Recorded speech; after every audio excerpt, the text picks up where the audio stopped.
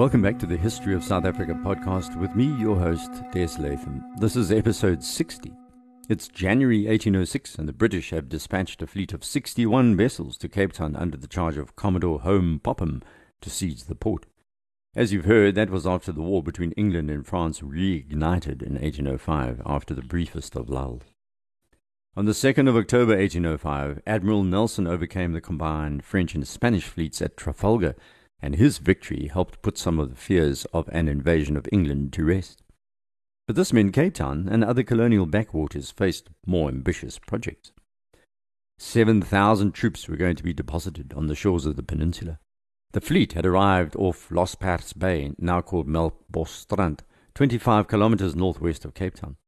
The wild surf was heavy and 36 members of the Highland Brigade drowned that morning when their boat capsized, leading to that quote from Captain Graham last episode where he said all went down singing. Perhaps that's a bit of an exaggeration. They were probably screaming for help, but Graham is infamous for his histrionics, as you're going to hear.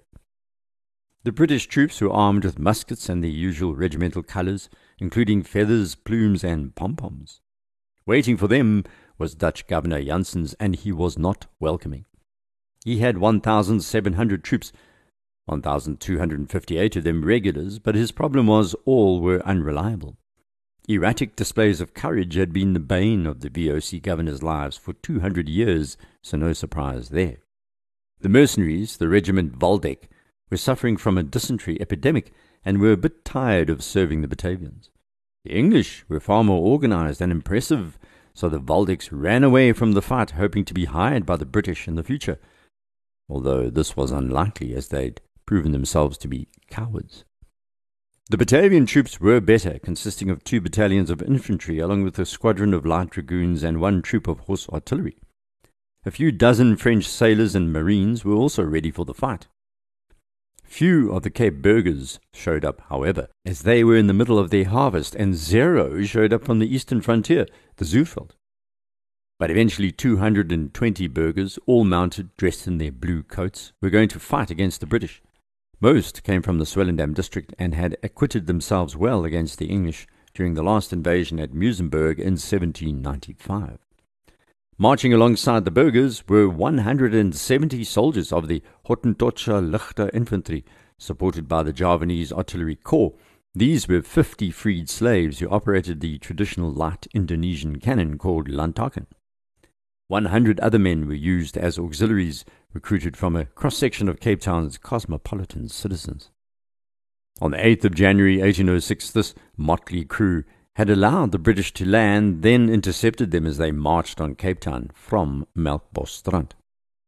They confronted the huge force on the eastern slopes of the Blauberg, both sides drawing themselves up into traditional European-style lines of battle. General Baird, who led the British, arranged his army of 4,000 men into 2 strong columns, and these outnumbered the Batavians by more than 2 to 1. The aim was to smash into the overextended Batavian line and drive them back.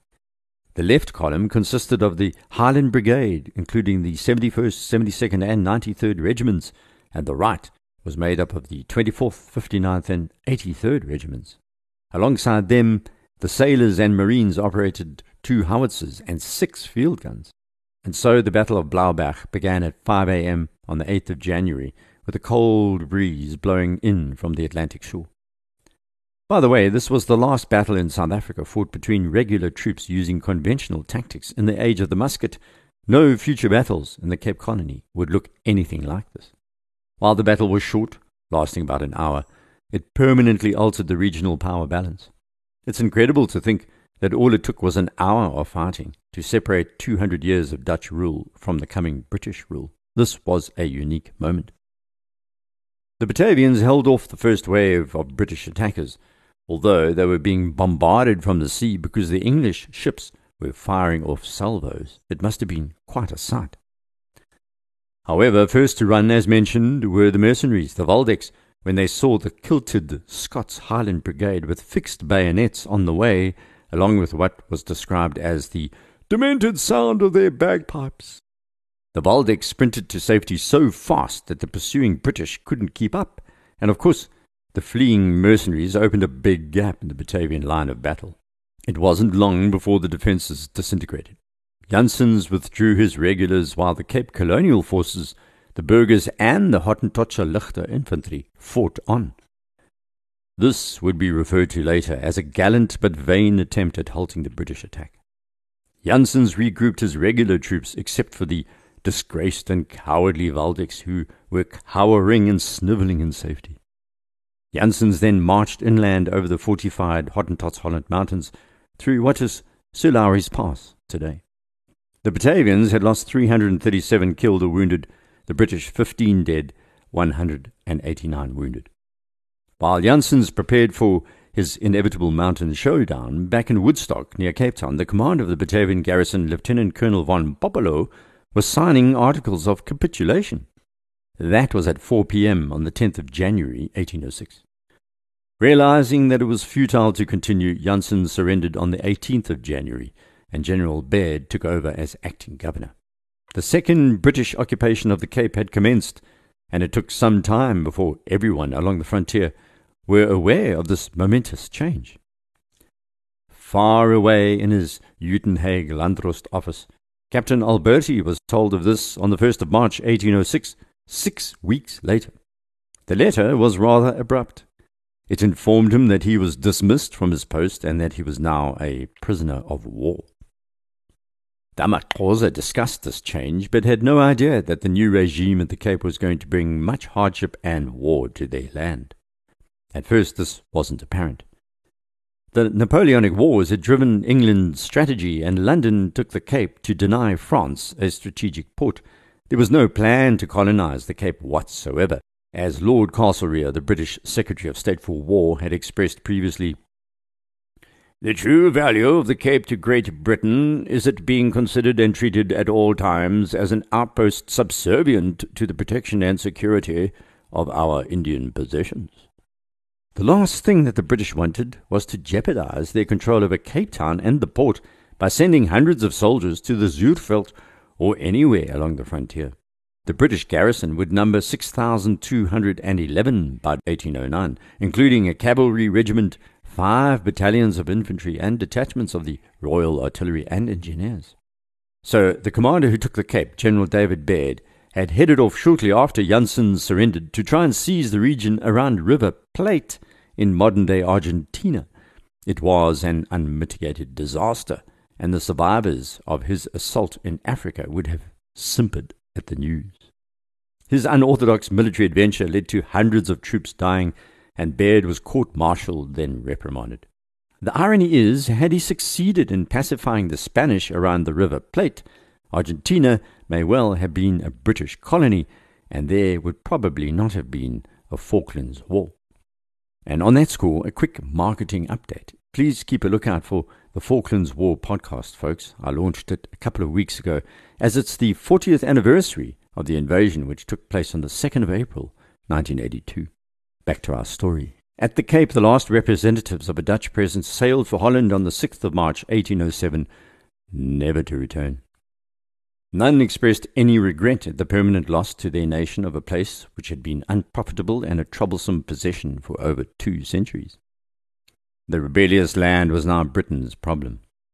They immediately renamed the Bataillon Hottentotsche Lichte Infantry the Cape Regiment, with its headquarters at Rietvallei, north of Cape Town.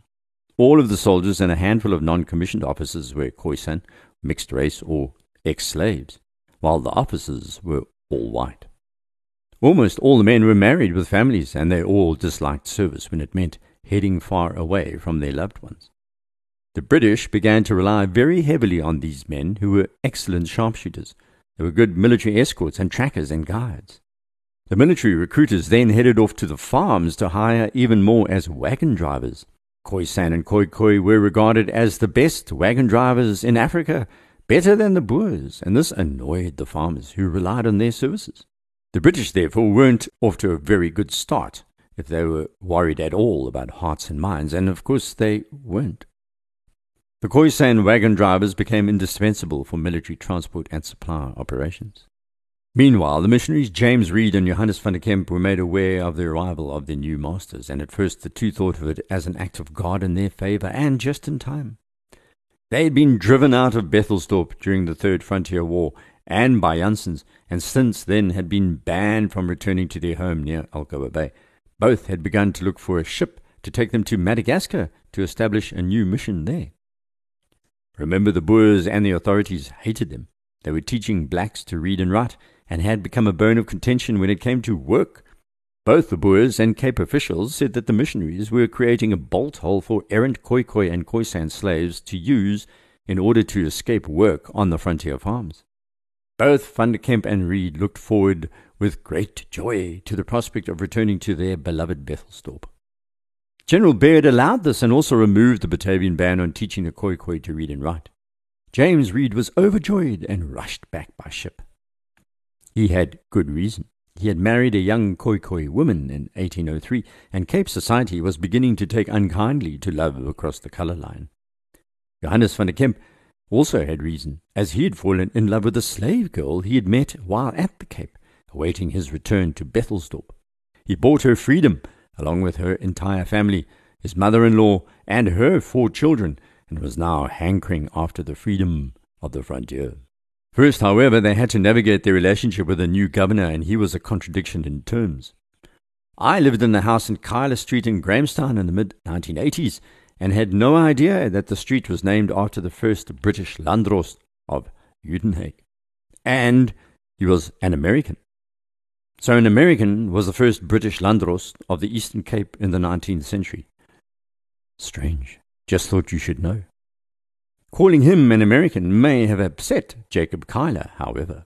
He was an American loyalist, devoid of Enlightenment sentiment, an arrogant man who was vindictive and who would lose his temper with anyone who opposed him.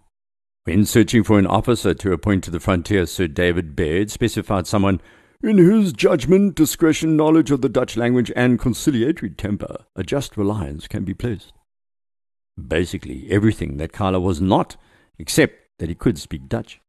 Furthermore, said Baird, the task for this officer would be to preserve relations between the black nation and this colony, and to watch over and conciliate the conduct of the Boers and Hottentots towards our government and to each other. Jacob Kyler was a young untested man of 29 or 32, depending on which biography you read, when he was approached about the job. He hailed from Albany, New York, in America. The Dutch bit came with a qualifier. He was 4th generation of Dutch origin. But the Kylers did continue to speak their origin language, including young Jacob. Kyler's father and grandfather served successively as mayors of Albany in New York, and the great-grandfather, Abraham Kyler, had fought with the Loyalists against the American revolutionaries. Because he was a commissioned colonel in the Loyalist militia, he had lost his property confiscated by the rebels. Then Abraham fled to Canada, where the British made him a judge. When Jacob was in his teens, he joined the British Army, seeking revenge, we all think. Bereft of his inheritance and now the proud owner of a large chip on his shoulder, he rose to the rank of captain in the infantry of the Line Regiment, the 59th. In 1805, Jacob Kyler found himself assigned to General Sir David Baird's force, which sailed for the Cape. He took a bizarre and macabre reminder of America with him, a tombstone carved with his name and place of birth. It symbolized his rage about his family and how it had been treated by those American revolutionaries who stole his land and cast him into a financial abyss. All of this was very unfortunate for our missionaries, Van der Kemp and Reed. Kyler's rage would descend on them like a towering Midwest tornado. The reality back at Bethelsdorp was one of poverty and bleakness, which is interesting because this little London Missionary Society village would be at the heart of the creation of anti-colonial sentiment, and there's a direct link between Bethelsdorp and today's ruling ANC. But that story will evolve through the next few dozen episodes.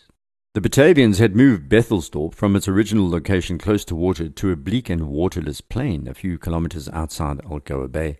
Misery was inherent after Janssens personally ordered the new location to be a site 8 miles from the bay and within a day's travel from Fort Frederick. There was no water, and the land grant covered an area around 10 miles in circumference. It was also covered in small bushes suitable for cattle and sheep, but completely useless for agriculture. It was barren, and James Reed believed it was chosen specifically because it was so barren to make it impossible for the missionaries to operate. The truth is contested on that score, but what is not contested is that Bethelsdorp lies slap bang in the intermediate climatic zone between the winter rainfall of the Western Cape and the summer rainfall of the Zuurveld in the Eastern Cape. When it did rain, it was a short, sharp torrent that destroyed the few planted crops and flooded the huts, collapsed the walls. Reed writes that, "For many months we had neither bread nor meat. A little milk and water for breakfast and tea, perhaps a little sour milk for dinner, and some wild roots or berries when the old Hottentot women came home from the fields in the afternoon. And yet, these were among the happiest days of my life," he said. Reed by now had children with his Khoikhoi wife. They were living far from the prying eyes of the Cape cosmopolitan, and of course Van der Kemp was living with his wife, now 19 years old. She was about to bear her first child, and he'd married her at 17. She was Madagascan. These marriages had incensed the colonists of various language groups, Dutch and English, French and German. They'd shifted from their belief in the old laissez-faire attitude to Trekboer life, where Khoi and Amaxhosa women were married to Trekboer men. The subsequent generations of Dutch began to become more fixed in their lives and more fixed in their loves. Reed's marriage had been justified by the London Missionary Society as an example of the Khoikhoi to abide with their wives and not to leave or change them as their custom is. But for the colonists, the marriages of the Khoikhoi maiden and the ex-slave teenage Madagascan reflected what they saw as the missionaries' plan of what now right-wing Americans call replacement theory. These white missionaries were selling out their skin color. What horrors would arise, thought the Trekboers and the codpiece-flashing British officials who entertained themselves in the multiracial fleshpots of Cape Town when they needed to. Without the Khoikhoi on the farms, the Cape and its garrison suffered severe shortages of meat, and they also provided the commanders with vital auxiliary duty. As Kyler and other colonial officials began to complain to London about the actions of the missionaries, there emerged something which was to continue for the next 200 years. This was the active vigilance over affairs at the Cape by the humanitarian movement in Britain, particularly the abolitionists. The consequence of this would be felt particularly strongly in the first 3 decades of the 19th century. Right now we must halt for the night, unsaddle the horses, brush them down, because next episode, former soldier and now missionary Van der Kemp was going to start what turned into a running ideological battle with the American called Kyler and the Boers. Please rate the podcast on iTunes if you have the inclination. To contact me, you can head off to my website, desmondlatham.blog or desmondlatham.com, or direct message me on Twitter @DesLatham. Until next, au revoir.